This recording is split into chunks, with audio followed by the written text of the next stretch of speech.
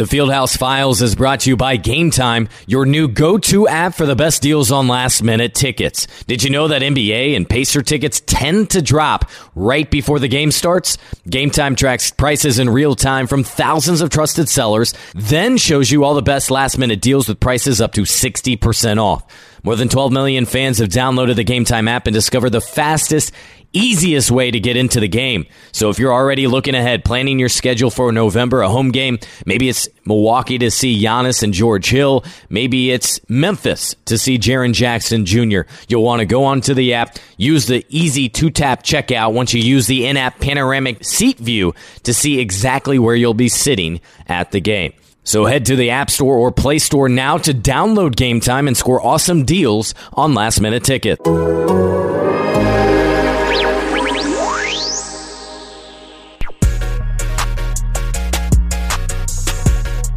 Inside the Barclays Center, welcome into another episode of the Fieldhouse Files here on The Athletic. I'm Scott Agnes. Pacers get their first win of the season, 118-108. Sigh of relief from the locker room. However, a couple injuries. We'll get into that and more. And I have a special guest, though, a guy you're used to hearing, but not as much anymore.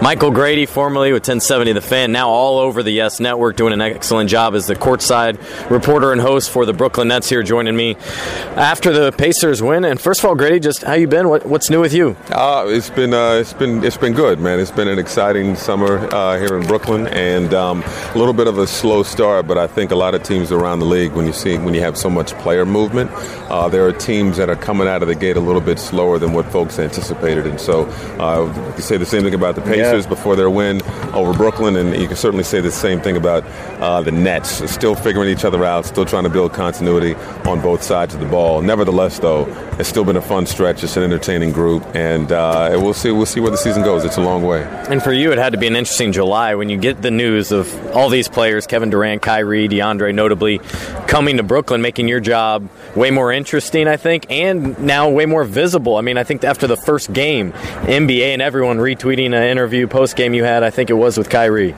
Yeah, and that those type of things you just don't anticipate, but they were doing things the right way in Brooklyn, and it was one of the selling points for me when I came out here. It's just the culture that they were building, the kind of guys that they had in the locker room, and the guys in the coaching staff and in the front office, and that they were anticipating something big. I don't think they anticipated Kyrie, KD, and DeAndre Jordan, but they still had a strong belief in something special, and so that was fun to be a part of that ride. And I mean, things were fun and interesting a season ago with D'Angelo Russell and watching his growth and becoming an all-star, and then making a playoff appearance a year ahead of schedule in a lot of people's eyes. So it's definitely been an interesting go here, being able to cover Kyrie Irving and hang around and pick the brain of guys like Kevin Durant, DeAndre Jordan, and other guys has been a lot of fun, and I'm excited to see where it goes from here for sure, especially as KD gets healthy down the road. Does much change for you as a result of that outside of the additional attention, or is it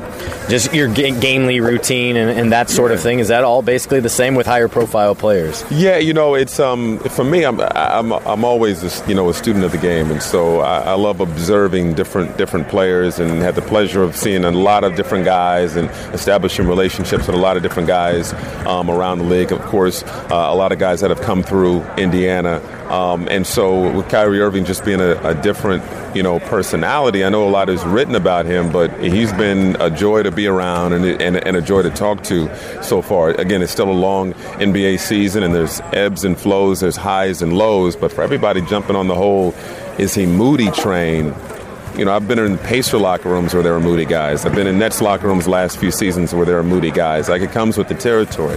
The rare cases when you have a guy who isn't moody, who doesn't have ebb and flow in moods. And I think we experience it in our own jobs from day to day, whether it's a desk job, you work in a cafeteria, whatever it may be. There are good days, there are bad days, there are things when going well, and it may frustrate you.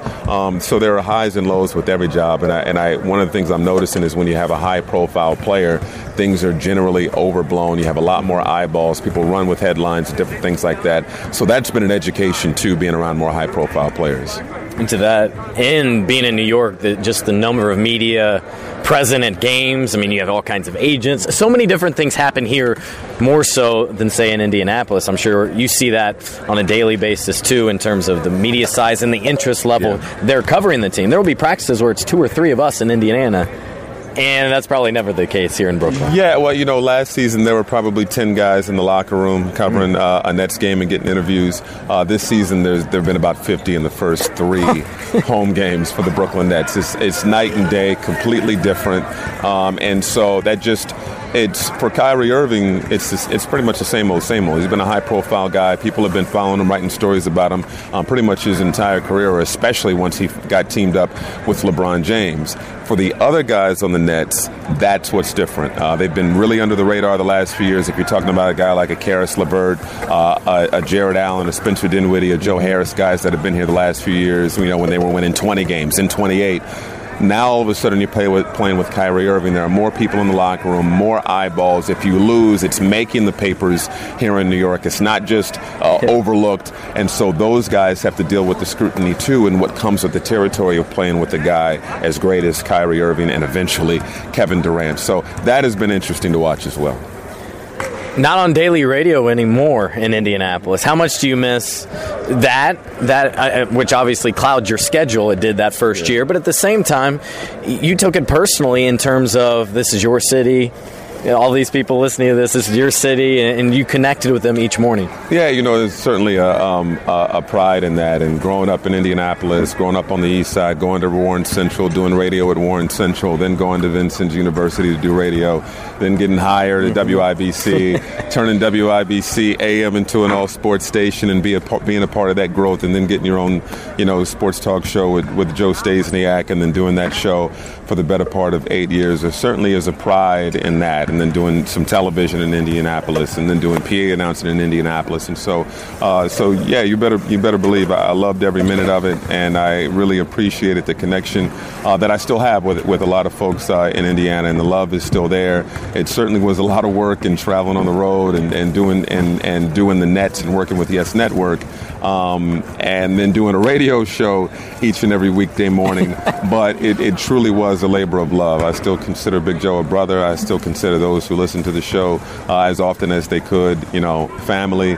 But again, all things happen for a reason. One door closes, another door opens, more opportunity. Obviously, I'm much busier now with the Nets. Not doing as much radio these days, but I'll start working with CBS really soon, doing NFL games and college basketball. And so, again, all opportunities, opportunities come, and it really is a blessing. So we'll never forget, always have a love and appreciation for that time in Indiana.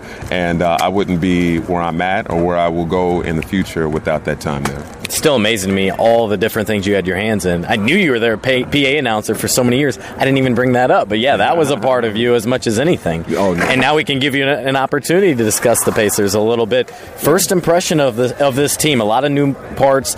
So far, a lot of growing pains, though, as well in this first week. It took them a week to get that first win. Yeah, I think a lot of people are the headlines are like through the roof and overreaction and stuff like that about how certain teams are performing in the early portion of the season.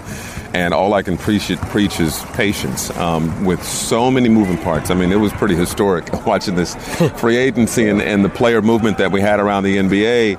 And when you have guys coming from so many different places and joining on a team, and then you have a limited number of preseason games and training camp. I mean, training camp is a couple of weeks. You get some practices in. You only play a few preseason games. Really, the early portion of the season are almost like glorified preseason games. And so what I saw with Indiana is you have 3 new starters.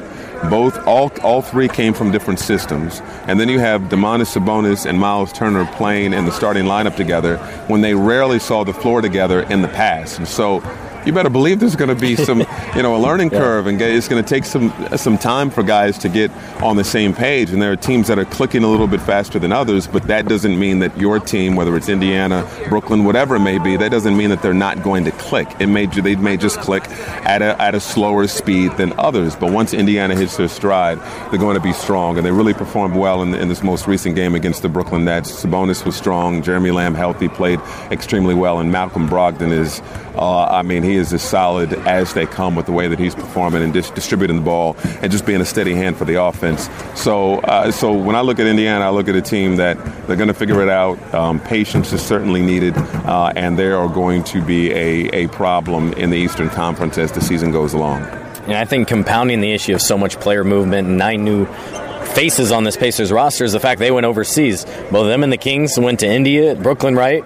Went over to China, and both teams have struggled out of the gates. How much do you think that has impacted both teams, or is that just an excuse? I don't think it is. I think it's very real. I think it's something that you and I can talk about. I think within the locker room and with the coaching staff, if you ask them, they're not going to go there. I talked to Nate McMillan earlier. He didn't want to go there. Coach Atkinson didn't want to go there. They don't want to use fatigue as an excuse. But come on, fly overseas to do all the necessary NBA PR things that they had to do over there and then have that long journey back. It certainly, in my opinion, will take some time to get the energy back and to get that rhythm going. The Pacers certainly look like they finally got it in their last game. The Nets are still really searching for that in terms of consistency. So those are a couple of things that are working against you in the early portion of the season. New faces, trying to build that chemistry, and then fatigue is a little bit more of an issue for you than other teams who didn't have to travel cross country.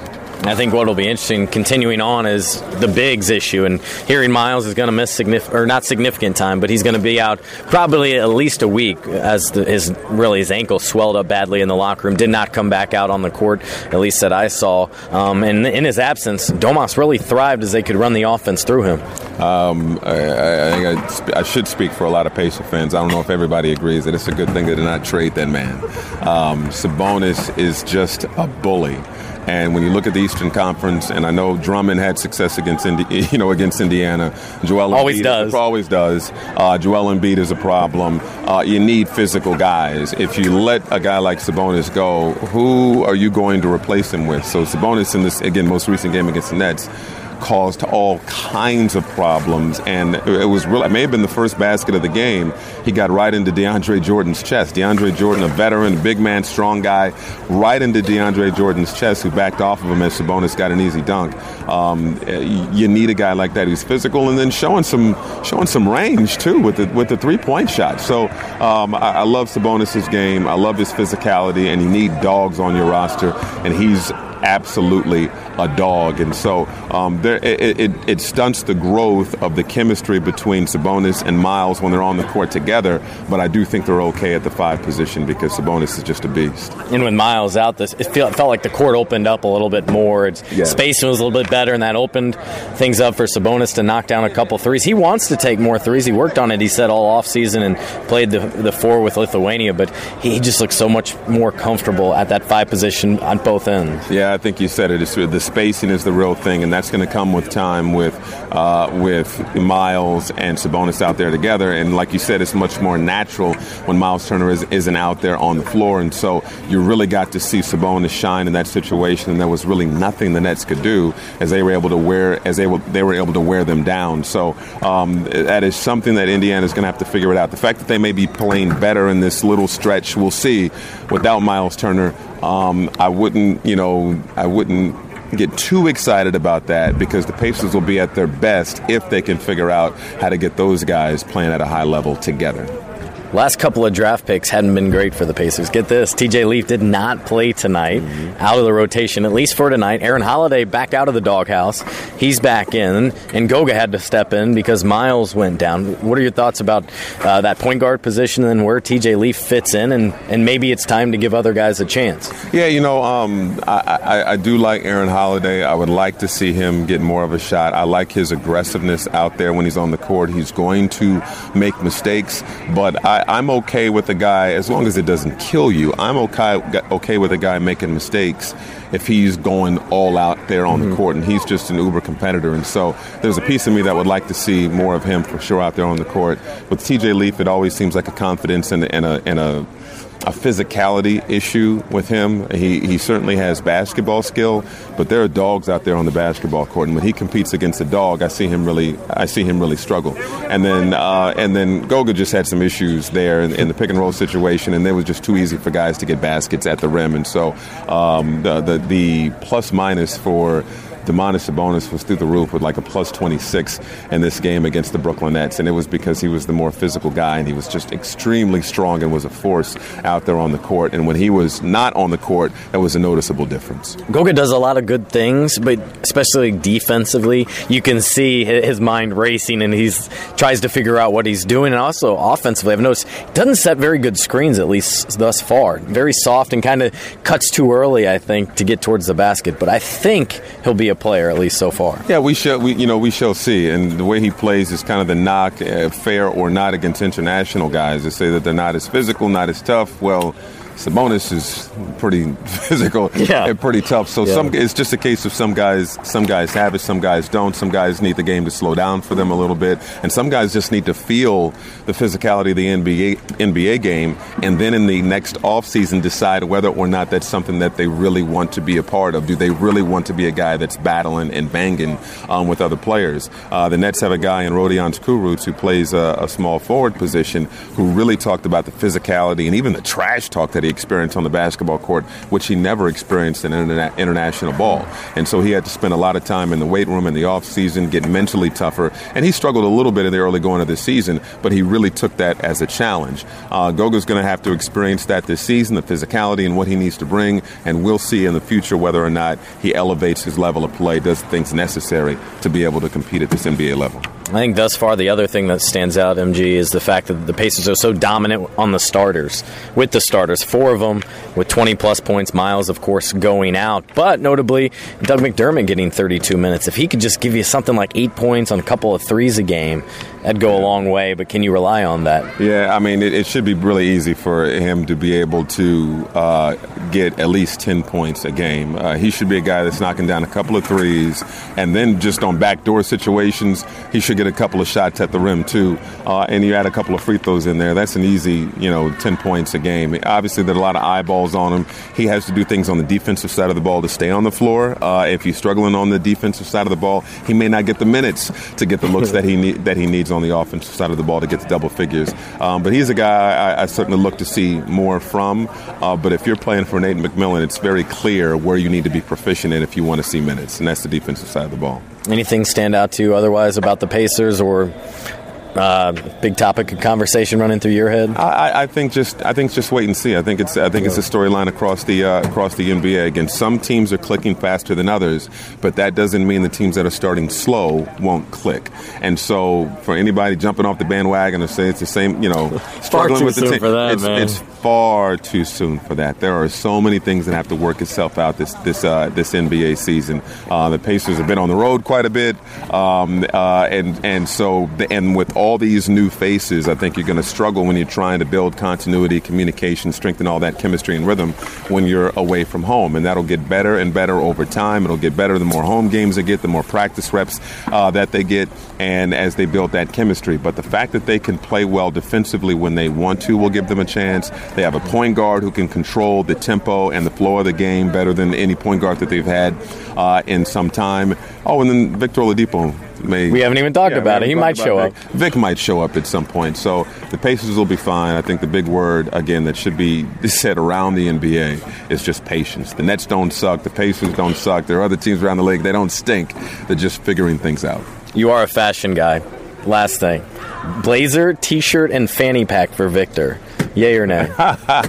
He's been wearing that the last 3 road games. That's a yay. I went to a theme park with the family just before the start of the season and had the fanny pack rocking. So fanny packs are back, and I love it. And so I'm a fan. 2 thumbs up, Vic.